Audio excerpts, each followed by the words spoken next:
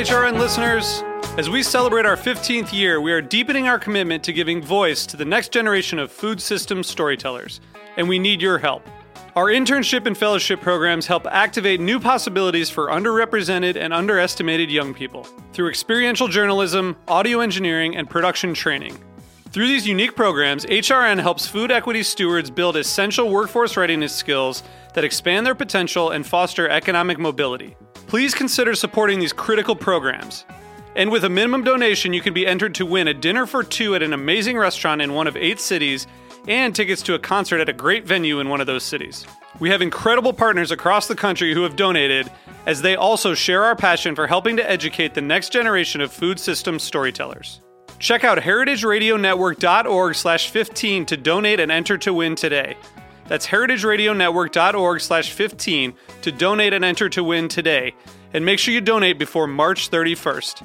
Thank you.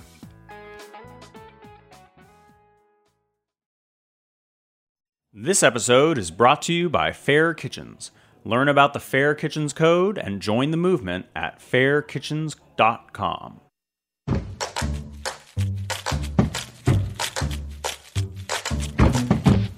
This week on Meat and Three, I'm about to go on maternity leave. This is Katie Mosman-Wadler, and before I leave you in the incredibly capable hands of Team HRN, we're rounding out Season 5 with a deep dive into the food rules, weird cravings, and overall hype about eating while pregnant. There are a lot of safe foods to eat, and we shouldn't be sort of assuming that just because something is raw that it's dangerous. I just found myself feeling like there was an alien piloting my body and brain, and totally changed the way that I ate. So was it the eggplant? Sure. Why not? I just don't know. Tune in to this week's episode of Meat and Three anywhere you listen to podcasts. I'll be back soon with our newest and tiniest producer in tow.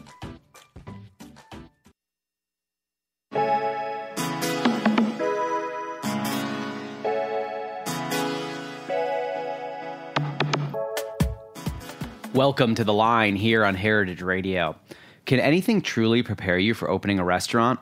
What type of mentorship will craft you into a strong chef, owner, and leader? And what in your past has led you to the place you are today? I'm your host, Eli Sussman. I'm the chef and co-owner of Samisa Restaurant in Brooklyn.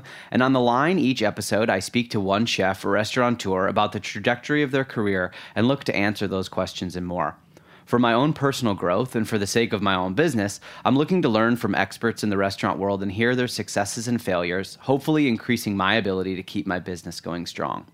If you're listening and you're a lover of food, or have your own concept percolating, or a young line cook looking to grow and are weighing the best way to move up, the show is packed with great advice from incredible, wise, talented guests.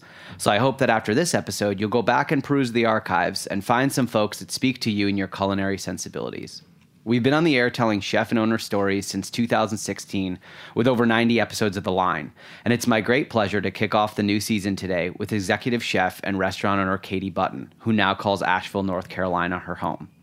Chef Katie Button was born in South Carolina, raised mostly in New Jersey, and educated here and also in Europe. She's the chef and co-owner of 2 restaurants in Asheville, North Carolina, Kurate Tapas Bar and Button & Co. Bagels. Chef Button has worked for Jose Andres and Ferran Andrea at El Bulli before returning to the South to open up her restaurant in 2011 with her husband Felix. The restaurant and Katie have received tons of accolades. She was a finalist for the James Beard Rising Star Chef Award in 2014. She was a nominee for the Best Chef Southeast Award in both 2018 and 2019. And she was named one of Food & Wine magazine's Best New Chefs of 2015. And Kurate was most recently recognized as one of Esquire's 40 most important restaurants of the decade. Katie, welcome to The Line. Thank you. I want to start off by discussing a few of the principles of your restaurants. The restaurants are committed to sustainability, preservation, community, and employment. But let's first talk about employment. In a business with razor-thin margins, you've committed to things that cost money, but are sometimes hard to quantify perfectly on the P&L report. So in that category of employment, your spots are living wage certified. I first want to know, what does that mean? And second, was it a difficult decision to make that commitment because it may or may not cut into profits? Well, So how is that, kind of monitored or created? So Living Wage Certified, there's a group in Asheville called Just Economics that basically calculates what, it would cost to be able to afford to live in our area, and have your basic needs all covered. And so when we first opened Kurete, we actually made the commitment to become Living Wage Certified by the end of our first year. It was just, to me, it was like a no-brainer. It's like you have to pay people what they have to make in the area that you are in order to survive and live. Otherwise, can you even call it a job? I don't think so. So anyway, that was a really big goal for us. And in that case, profit was never even like a consideration. Cool. And so when you talk to other business owners about this and they say, well, how did you accomplish this and how can I possibly pull this off? Does it have to do with just making the commitment and sort of changing your mindset on what priorities are and what successes are? Are there like hard and fast rules that you think any restaurant owner can apply to their business to make sure that they're engaging in sort of great employee and employment practices? Yeah, I mean, it's really hard. I very well understand the razor thin margins. I mean, I have 2 restaurants that are currently running, but I've closed one since I opened Night Bell and then closed it this past year. And, because of the fact that it was not a profitable business and wasn't viable. I couldn't pay what we needed to do and offer the benefits that we were offering and have that function. So I understand how challenging it is for a business. But I feel like, I'm fortunate in the fact that Kurete has been incredibly successful. And therefore, if you have that formula that works, I do think you owe it to your staff and your team to develop a career in, try to shape the restaurant industry to be more of a career for individuals. They need paid time off. They need sick days. They need to work reasonable hours in a week. And they need health insurance and those basic things. I didn't apply them all immediately. It's like every year I made a commitment to increase our benefits and offerings to our employees by one major change every year. And to this day, even though we've been open 9 years, we continue to do that. And what's been interesting to see is every time I roll something out, what we think it's going to cost us, it never costs us quite that much, right? Like because you when you do the calculation, you're like, oh, if everybody takes their paid time off in the year, but in reality, some people are going to leave, and not have accrued a lot of paid time off, and other people are going to join, and then some people just won't take as much, and it's if you roll them out incrementally as you're able to, you can kind of see that before you offer whatever's next. And another major aspect of your restaurants is sustainability. You've committed to recycling, composting. I'm sure there's many more aspects of the business that flow into that. So you've obtained a green restaurant certification. What does that entail? And was that a difficult part of the business to engage in? Because while a lot of people now say, oh, well, of course, every business recycles and composts, I'm not sure that they necessarily understand that you actually have to pay more, at least in New York. I assume it's the same in Nashville. You pay for a company to pick up your compost. And while it's a wonderful thing to do for the environment, it is sort of like it's lost revenue in a way. It makes you feel good, but you're paying someone to essentially take another part of your trash away, right? Absolutely. So talk a little bit about sustainability and how that the green certification and how that impacts your business as well. Well, I mean, first of all, I do think it's easier if you kind of start composting versus I've heard that it's harder to add it after you've opened than if you just like started out that way. And we did, like our first year, we just started with this composting. Cooks are like, what are all these different garbage cans you've put in front of me now, right? They're like, I thought I'd just throw everything in the black garbage can. No?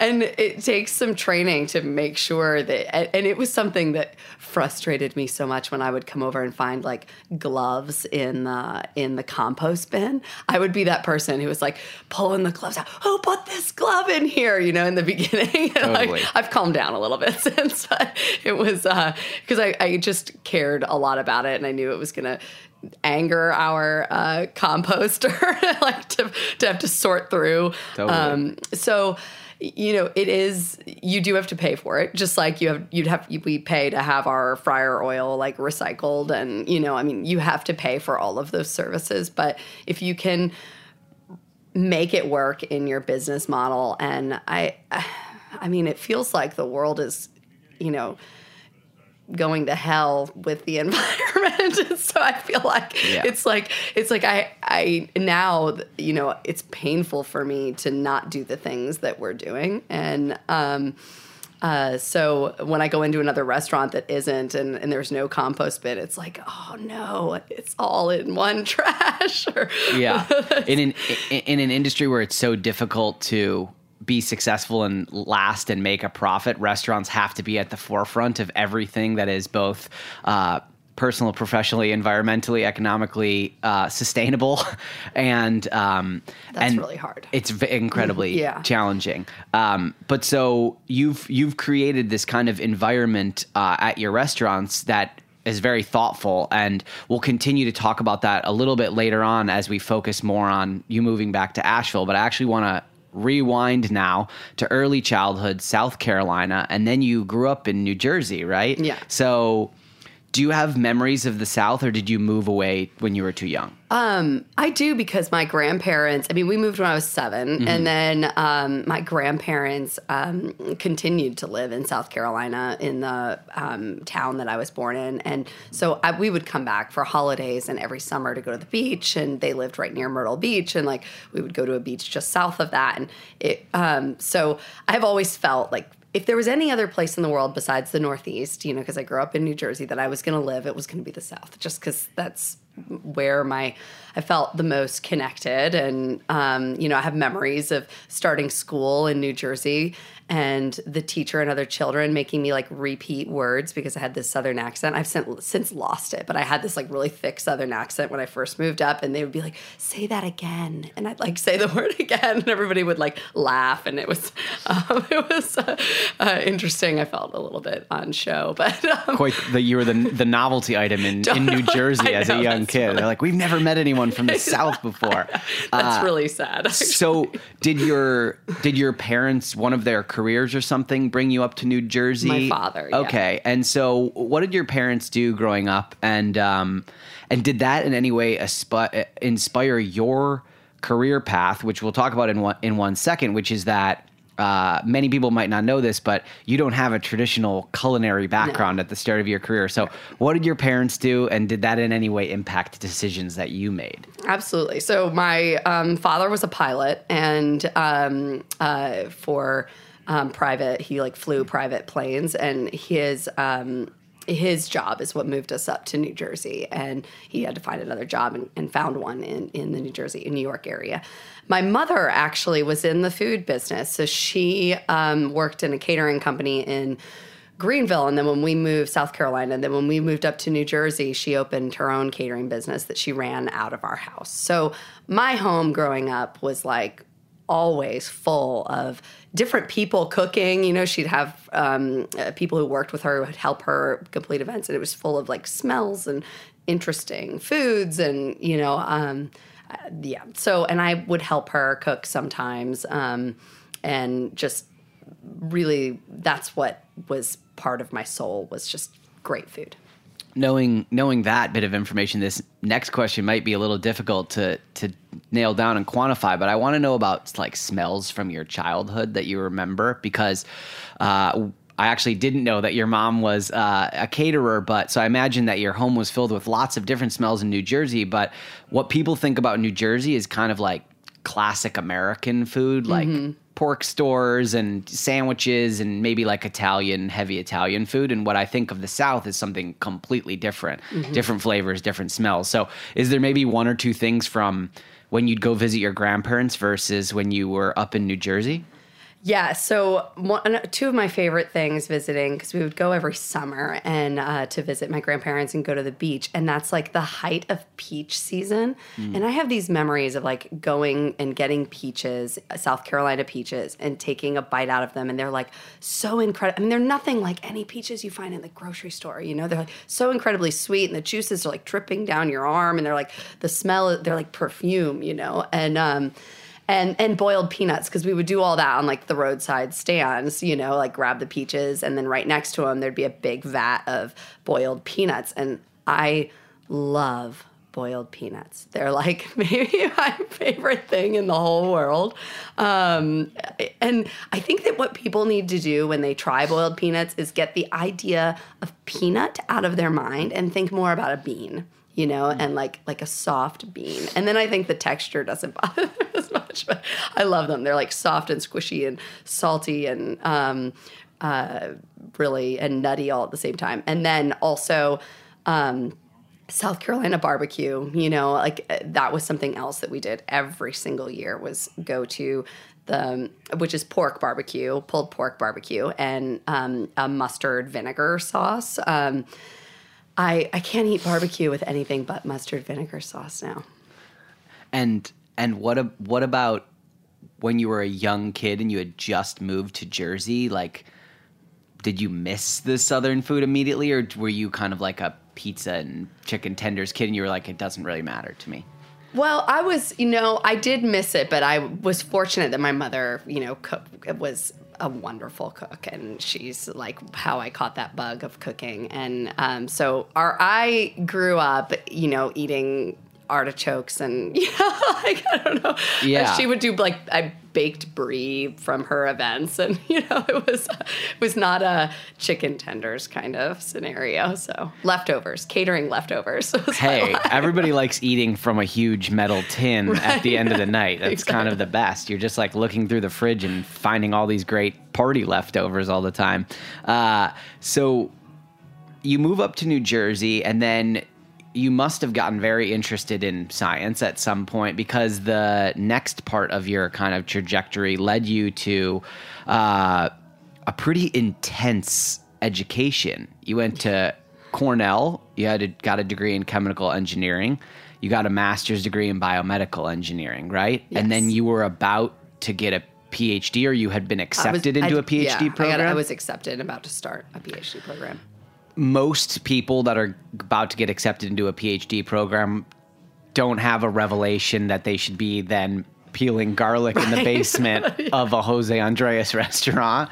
But clearly that appealed to you. So I want to know, first, what about the world of STEM and these intense educational pursuits, what did you like about that? And then at a certain point, what made you realize that after you'd spent a lot of time, you'd invested so much in yourself to do that, what made you decide that you no longer wanted to pursue that?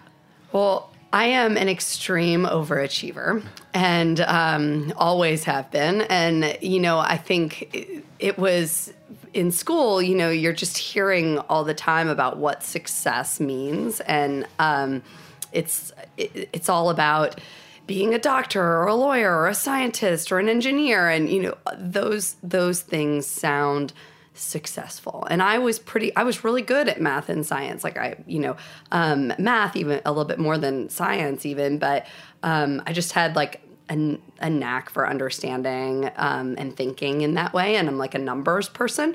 So it just was like, okay, well, I'm pretty good at it. And why don't I do that?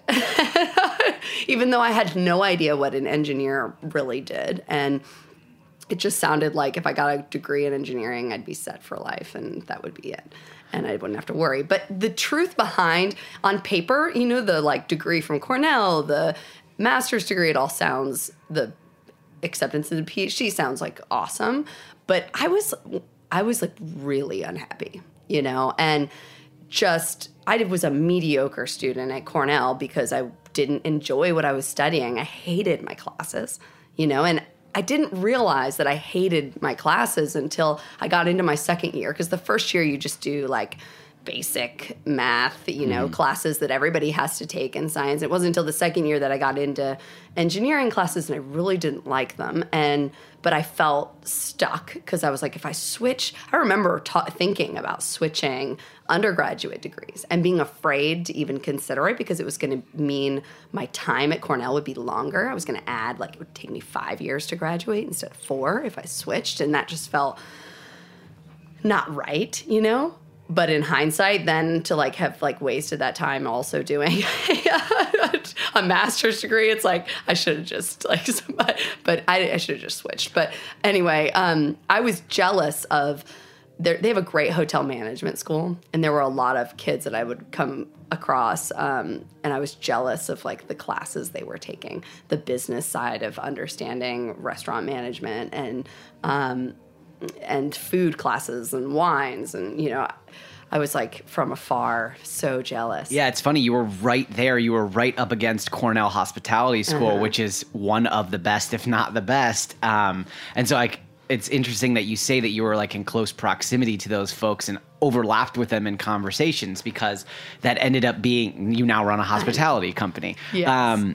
So while it's not a super linear path from biomedical engineering to Jose Andres, it's actually not that crazy to think about, because I've heard people describe El Bulli and Jose Andres restaurants as a laboratory, right? And everything is super precise, and it's obviously you're being a chef and you're cooking, but it's so technical that it's almost like math and science, more you're not cutting a piece of fish and then cooking a piece of fish, right? No. It's more manipulation using a lot of different techniques, right? And you're following very precise recipes with weighing out every amount, and it's about following a procedure like you would a lab procedure, and I connected so well with that. I mean, that is my environment. If somebody is gives me 20 ingredients and then tells me just to create something out of it, I get stressed. It's not how I like to cook. I like to test things and then write it down and figure out what the best preparation is and then be able to reproduce it exactly the same way every time. And that is a little different. I think there are, but I fit really well with that Jose Andres and Ferran and El Bulli's mentality. So I did really well when I was working at El Bulli, I think because of that, because I had experience using scales and weighing things out precisely and working with liquid nitrogen. I mean, I did that during my master's degree, the entire time. So I was the one who was oh, who needs gloves? It's fine. Yeah, it's interesting. It was less of a foreign environment for you, even though you probably came in with less traditional culinary experience, right? Yeah. I had hardly any at all. I mean, I was definitely the least experienced person in that kitchen.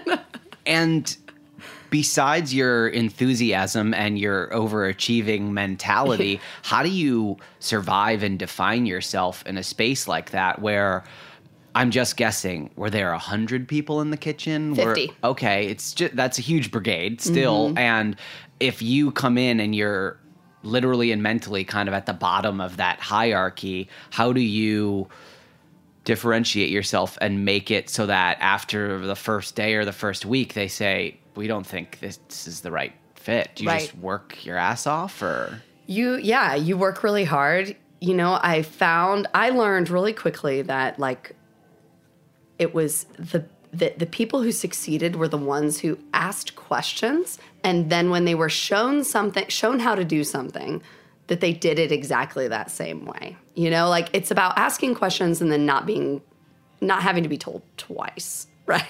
That is the key and the goal. So I think I honestly think because I had not a lot of experience at all, that it helped me in that environment, because everything was so different that if you did, have a traditional culinary background, they might do it a totally different way. And it's I don't know. I think my lack of knowledge helped me, and my ability to learn something pretty quickly and not have to be told twice. So. And even before El Bulli, you were walking around D.C. just kind of knocking on restaurant doors saying, will anyone give me a shot? And you started off as front of house, I did, right? yeah. And so you did have a little bit of experience on that side of the floor before you ended up back in the kitchen. Was there ever a day when you were waiting tables? It was at a Jose Andres restaurant? Yes. Was there ever a day when you thought, what am I doing here? Or did it feel right from the start? It felt right from the start. I mean, it was the environment of, it's that fast pace, like multitasking. I mean, it happens in the front of the house and in the back of the house. Like you've got a million things in your head, checklists, you're running through them, you're taking care of the guests. It's like fast pace and crazy. And I loved that. And yeah, it was great. I was really fortunate that they gave me that job because everybody else in DC was like looking at this resume of like a PhD dropout and being like, this person has no idea what they're doing in life. Bye. You know, they're going to last 2 months. Bye. Yeah. They're like, we don't want to be this confused person's right 2 month stopgap. Totally. Yeah. While they figure out who they are. And, you know, it was, but you know, they knew that actually the key at the Jose Andres restaurant that they did was they handed everybody who walked in the door a written test. And the written test, and I was pretty good at tests. You were like, I'm home. I was like, I've been doing tests. This is great. I've been doing tests for years. Classwork. So, totally. So they handed me a test. It was a food knowledge and service test, which was awesome because without having to interview me, they got to see that I was extremely passionate about food. I mean, I like aced the food knowledge questions of like name 5 varieties of mushrooms and like, you know, and I failed the service, like what does 86 mean? But you know, whatever. They saw the passion behind it. And yeah. The GM was like, some woman took this test. Her answers are 9 pages long. It's right, exactly. The most detailed explanations we've ever seen. Yes. We have to give her a shot. Yes. We're going to take a quick break, and when we come back, we're going to start talking more about actually being on the line cooking and then how you ended up moving back to the South and opening your restaurants with your husband. Stay with us here on The Line on Heritage Radio. We'll be right back.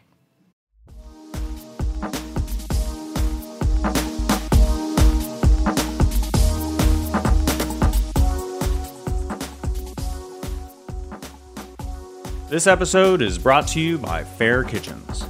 The food service industry faces a challenge. More people are eating out, yet restaurants are losing talent. Why is this? Research by Fair Kitchens reveals a serious well-being issue within professional kitchens.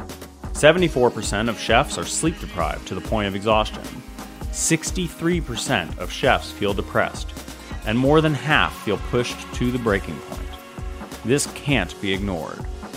Fair Kitchens is a movement based on the belief that a positive kitchen culture makes for a healthier business. By taking the pledge to be a Fair Kitchen, they'll provide you with free information, tools, and resources to help you take action towards making your restaurant more stable, productive, and happy, which positively affects the guest experience. It's time to act now. Learn about the Fair Kitchens Code and join the movement at fairkitchens.com.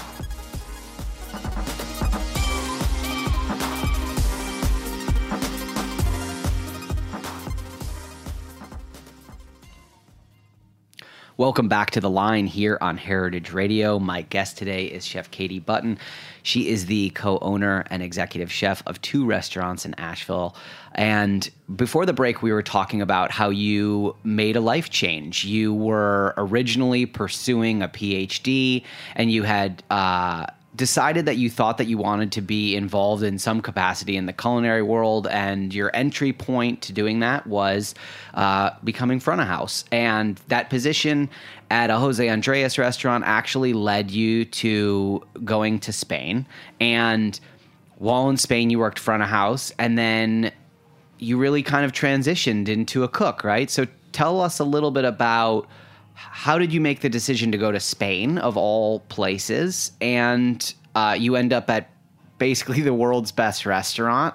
Take it from there. So that is intertwined in my love story with my husband. So I'll throw that in there. So I met Felix and also some of the other chefs from El Bulli when I was working at Cafe Atlantico mini bar for Jose. And they came in when El Bulli was only open 6 months out of the year and then closed 6 months. So they would show up in the 6 months they were closed to learn English, like work in the kitchens and be in the U.S. for a little short period of time before going back. And that's where I met all the chefs from El Bulli. And that was really the first time I'd ever heard of Ferran Adrià or El Bulli. I mean, I wasn't in the food world before that. And it was so fascinating to me, the science aspect of the food that they were doing. And then I fell in love with Felix. And Felix was like, you want to come to Spain with me and like work over there? And I was like, follow this handsome Spaniard to Spain,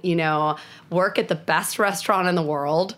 Yes, I'm in. And so I just like leaped, and working in the front of the house at El Bulli was super scary because I didn't know Spanish. And at the time, I was the only American server that they had ever had. And like Spanish speaking, I think. I was just trying to like learn the language and do this service. It helped because I was able to take care of American guests, and speak English and help with translations and things like that, which was great. But when I was there, I saw the precision of the food, and I just knew that I didn't want to be in the front of the house. I had to be cooking, and I wanted my hands in it. I wanted to learn, and that experience is where I switched. And a lot of people, they see the action in the kitchen and they think, that's where I want to be. That looks exciting. I want to try to make that transition. But less do it, and even less are successful at it. Did the transition into the kitchen there, was it met with open arms by other cooks? And did you find that you took to it quickly, or was it more challenging than you had anticipated? Well, first, when I told them at El Bulli I wanted to be in the kitchen, they were like, you have got to go like work in a couple of restaurants and then before you come and work in our kitchen, and then we'll talk about it. But once I started working in kitchens and cooking, I realized I was really good at it. I learned, I don't know, there's something about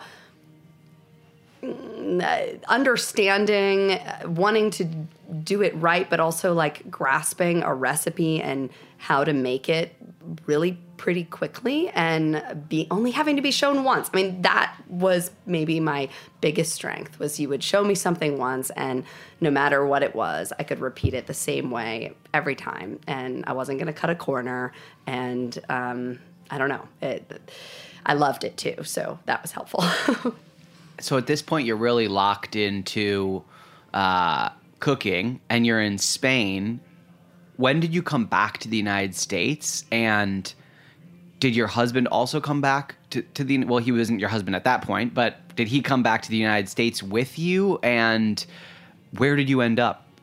Yeah, so Felix was still like working with Jose. And actually, when I came back from El Bulli after working in the front of the house, Felix went to go open the bazaar in Los Angeles with Jose. And I ended up working at a restaurant in New York, doing a stage, and then moving out to LA to work at the bazaar as well. And then from there, I went back to El Bulli to work in the kitchen. Felix stayed in LA working at the bazaar because he had, told Jose he would be there a full year. So it was interesting. So we were kind of in separate places while I was working there. And then after that, we moved to Asheville to work on opening our restaurant. When we opened Kurete, I think I had the least amount of experience. My experience was awesome. My culinary school was 7 months at El Bulli, which was amazing.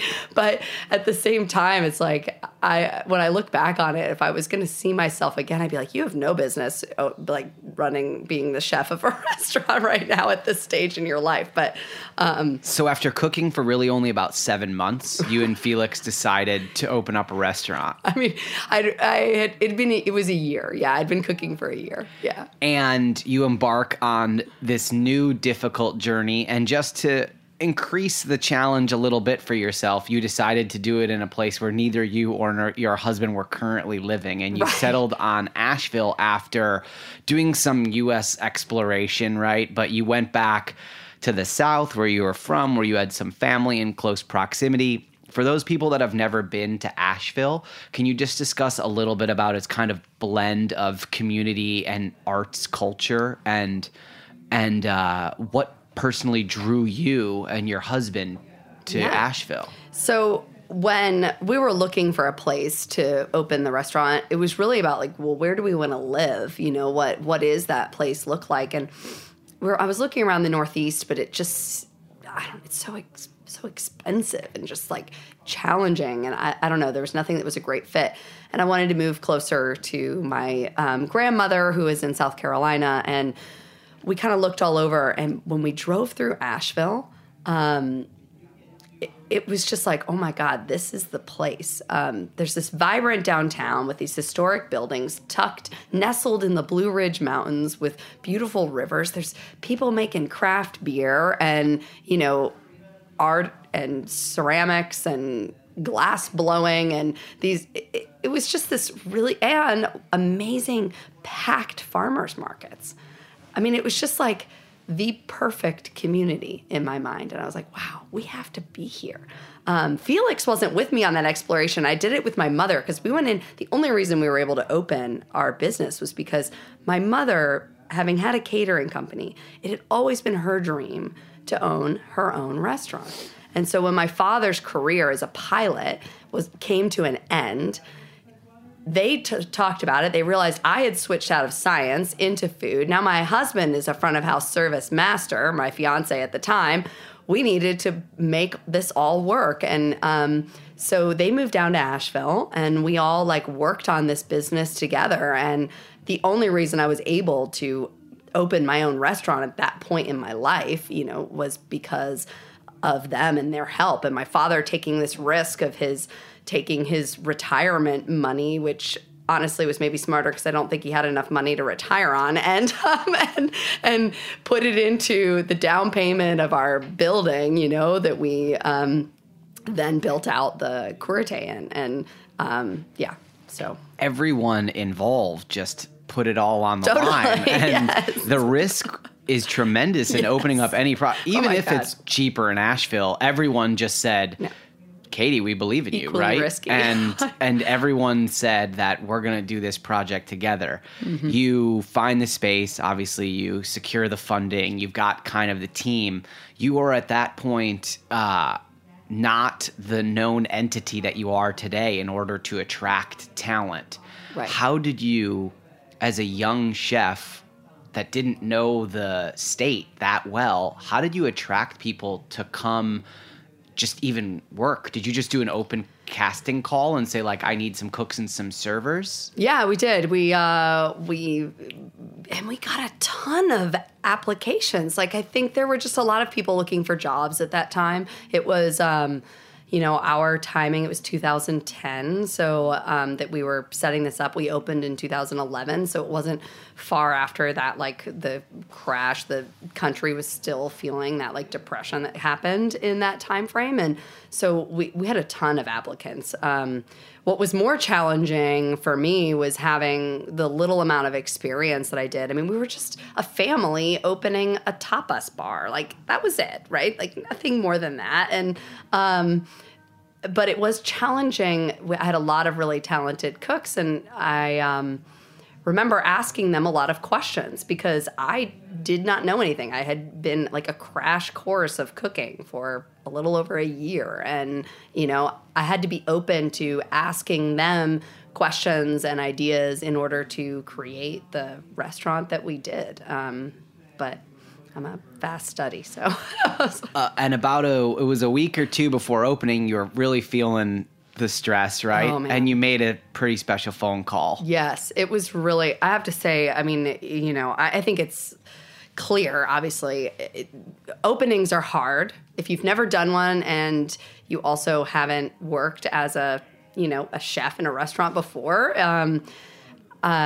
they're incredibly challenging. And a few days, it was like a week before we were opening, Felix and I were talking. I had this panic attack that there was no way I was going to be able to train the staff, myself, alone, like all at the same time, because I didn't even know exactly the best way to do it and to organize things. And so we called Jose Andres, and he immediately said yes. And he himself and 3 or 4 of his team members who are friends of ours, some of them I worked at El Bulli with, flew down to Asheville, spent 2, maybe 3 days maximum with us over our opening, and it saved everything. It's really unreal. I mean, I think that really is a testament to you and what you were able to accomplish working for him, that he would want to then invest his time and his people back in you. He's a very giving person, but I don't think he flies down to every single restaurant opening all across the United States of his, his team. But so he kind of imparts some last minute wisdom to you and your team and gets you pushing in the right direction. But then they leave. Oh, yeah. And then you're back kind of on your own, flying solo. And I want to know, as you look back, you're coming up on, it'll be almost 10 years pretty soon, right? Mm-hmm. So as you're looking back to those first couple weeks and months, did you make any mistakes that you look back on now and think to yourself, we just didn't know better and these are things that we did? Or did it end up being pretty smooth sailing in those first couple months? I mean, considering everything, it was pretty smooth sailing. I worked an incredible amount. I mean, that is what you have to do. If you are opening your own restaurant, you have to be willing to get up at 7 a.m, to get into the restaurant, to work the whole day, come home. I was working from 7 to 2 in the morning. I mean, back to back, day after day. And it was really hard. I mean, I was so busy that I wasn't eating a lot. I mean, I think, I was like, I had lost like a lot of weight I didn't even need to lose and sleep. And I was a mess, but I was doing it because we had to do it. And once we got past that and systems started getting set up, which is what Jose's team really helped us do. Honestly, they were there helping us develop systems, ordering guides, prep lists, let's get things in order. Because once you have the systems in place, that reduces all the work. And that was the same thing I learned at El Bulli, was like the importance of systems and setup and organization. And if you don't have checklists, that's where your like food cost goes out the window, because I mean, you have to follow order guides and prep lists, and you can't fly by the seat of your pants if you want to run a successful business. So fortunately, with that experience, Kurete was financially successful immediately, which is almost unheard of. And I don't even know what the magic, equation was. People ask me that, and I'm like, I don't know what to tell you. Like, approachable cuisine that people love, that they feel some sort of connection to. It wasn't fancy. It wasn't El Bulli food. The people of Asheville responded. Yes, they came, and they came in droves, and they continued to come. Yes. And so while those systems and processes they lack creativity, the food was able to be the creative outlet, and that was what they were coming for. But it seems like it was not without its pain and suffering those first couple months. I saw you say once that you should own what you don't know. And I really love that quote, because many chefs, they create this sort of facade of invincibility. It's like you're at the top, and so you have to show that you have everything under control. But I wonder, you've spoken that you foster an environment where people can ask questions, and not everyone like you picks it up the first time and can do it perfectly the second time. So I want to know, like, what advice do you have for cooks that are learning, besides, owning what you don't know and asking questions? Like, what is the next step beyond those two things? Well, it's focus and, following the procedures and recipes and protocols and how the chef of the restaurant that you're working at like wants things done. I mean, it's really, I think when you are a line cook, you're a chameleon. You depending on where you work, you have to adjust. You have to be flexible in the restaurant industry. I mean, it really requires a flexible person to deal with because things are constantly changing. And I think that is really important, and that when you're not flexible, that's where, you hit that rub sometimes in your career. So that would be my next advice, flexibility. We met in Charleston, and what I've been in awe of so much about restaurant groups that are from the South, from Atlanta, from Charleston, from the Carolinas, is that as hospitality groups, they're really like an actual family. And I know that restaurants say that over and over, like, we're a family, our staff is family, but it's just crazy the sort of loyalty that people give to their restaurant groups that you don't see that in New York. I think people work very hard in New York, and I think there are places that are familiar in nature. But besides that Southern hospitality, how do you create that family environment in your own group? You have people that have worked for you for forever. Yes. And they don't leave. No. And so you do all these things with living wage, but it goes beyond that. And what are those special pieces that have made you and your husband successful? Well, I think when you find an employee who fits in the culture and the environment and gets it and is happy and enjoying working, like finding a way to get them to that next step in their career with you. Because once you get them into management, whether that's a sous chef position or, a higher management position, that's when they stay. That's when they really understand. They start to, now at this point that Felix and I now have multiple places, so we're not there all the time. Like once they move into that management, that's when they get that connection with us and our family, and they really understand who we are and why, and what we do for our staff and what we're trying to create. And as soon as that happens, that's when they stay, and we have my chef de cuisine, who's been with us since before we opened Kurete, and our general manager. I mean, my chef de cuisine was a line cook when I hired him, and that was his first position for us. And then our general manager was a bartender, and it's been really neat in Asheville to be able to have our staff like move up into positions that now are running the restaurant when we're not there, and it's great. And one of the best ways to retain staff is to open things and give them the opportunity to expand their professional capabilities and oversee new projects and help you open new things. And you just pretty recently opened a new spot, Button & Co. Bagels. And I want to talk about that, but I first want to talk about something which is so difficult, which is closing a spot. Mm-hmm. And you had a place that was open for 5 years, and it was called Night Bell, and you made the tough decision in 2019 to close it. And that might be the hardest decision that anyone can ever make in their lives. There was actually just this really good piece on Eater written by an owner in Seattle, and she said, "It will feel horrible, but you will live," when she talked about closing her place. I want to hear about your emotions and your business decisions that went into that process. It was, I think anybody who closes a place feels that it was a long time coming, honestly, I think the writing was on the wall from when we opened. And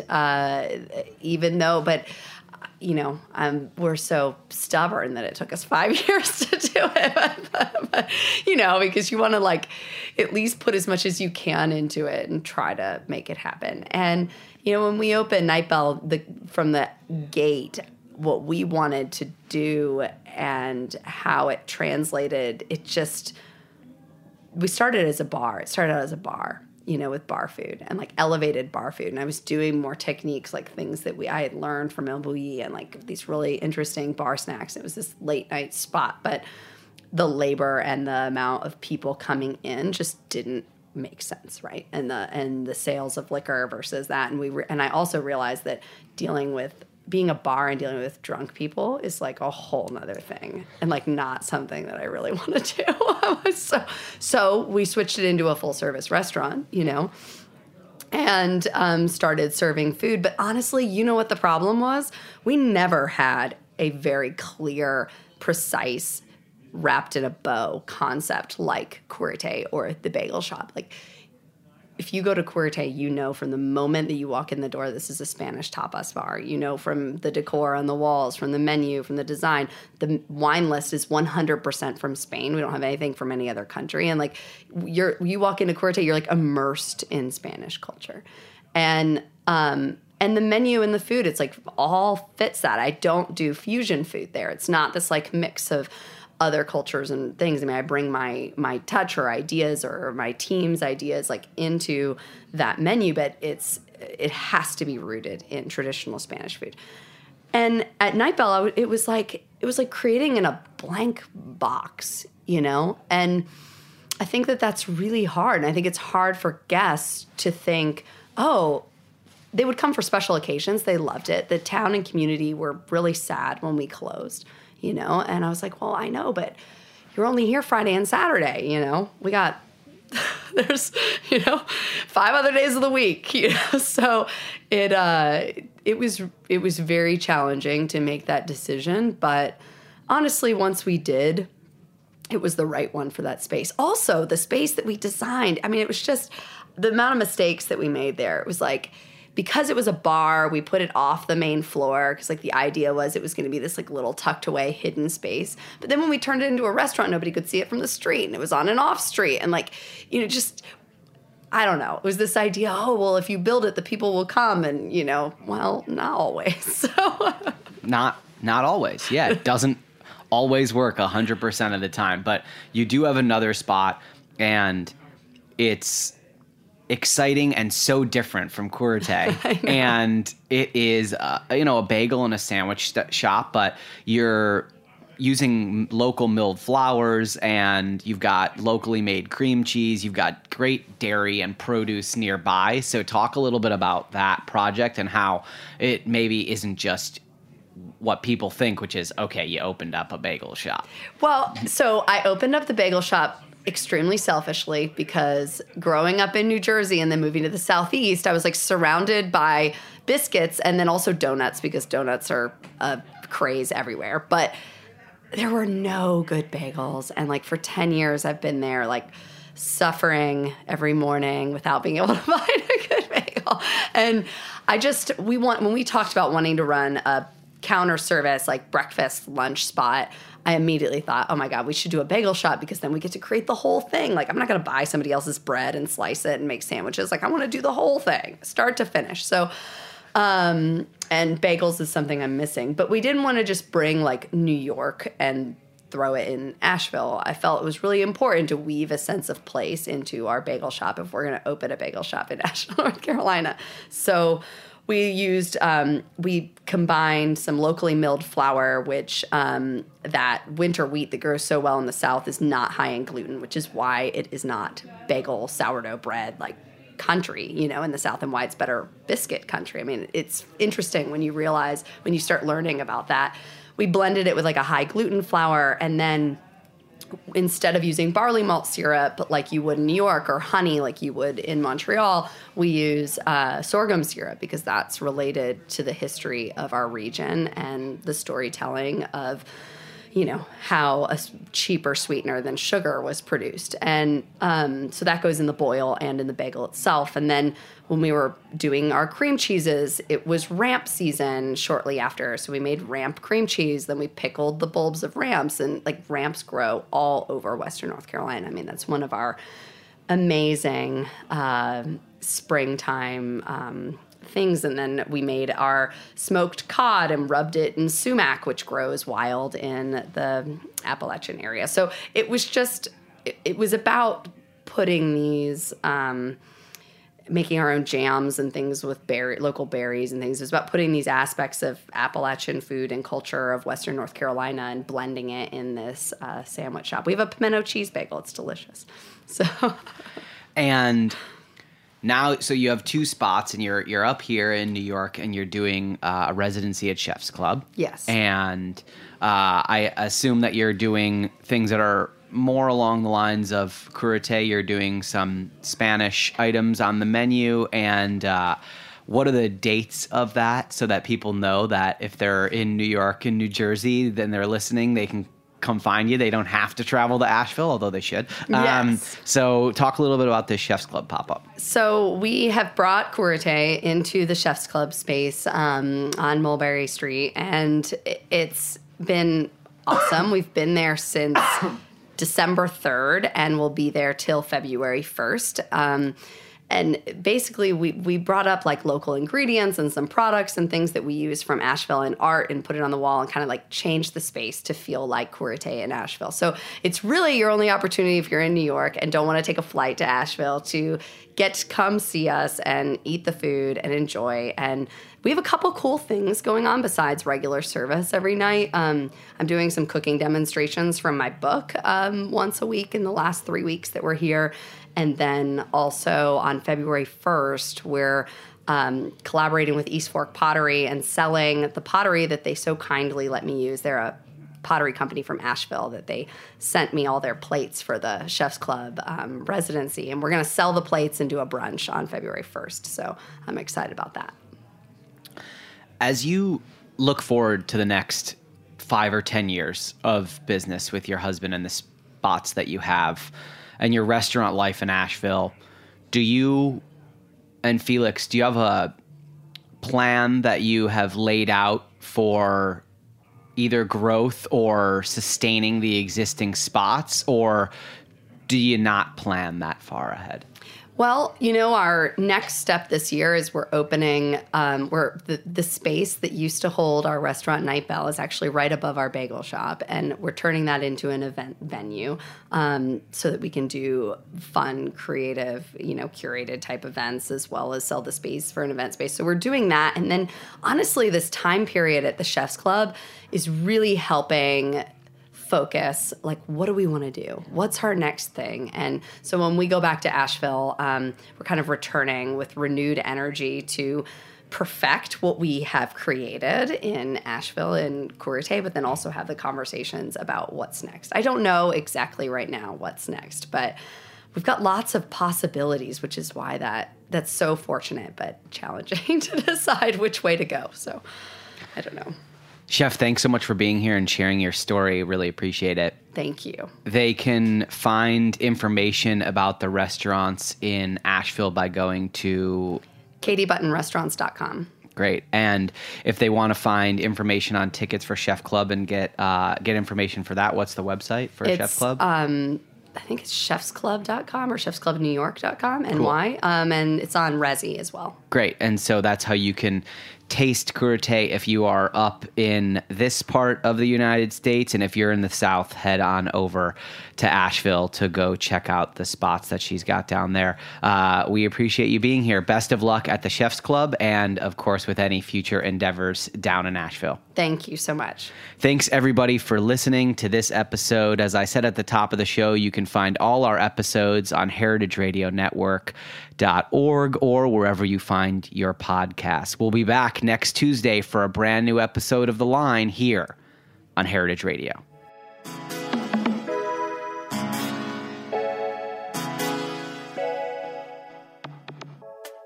The Line is powered by Simplecast.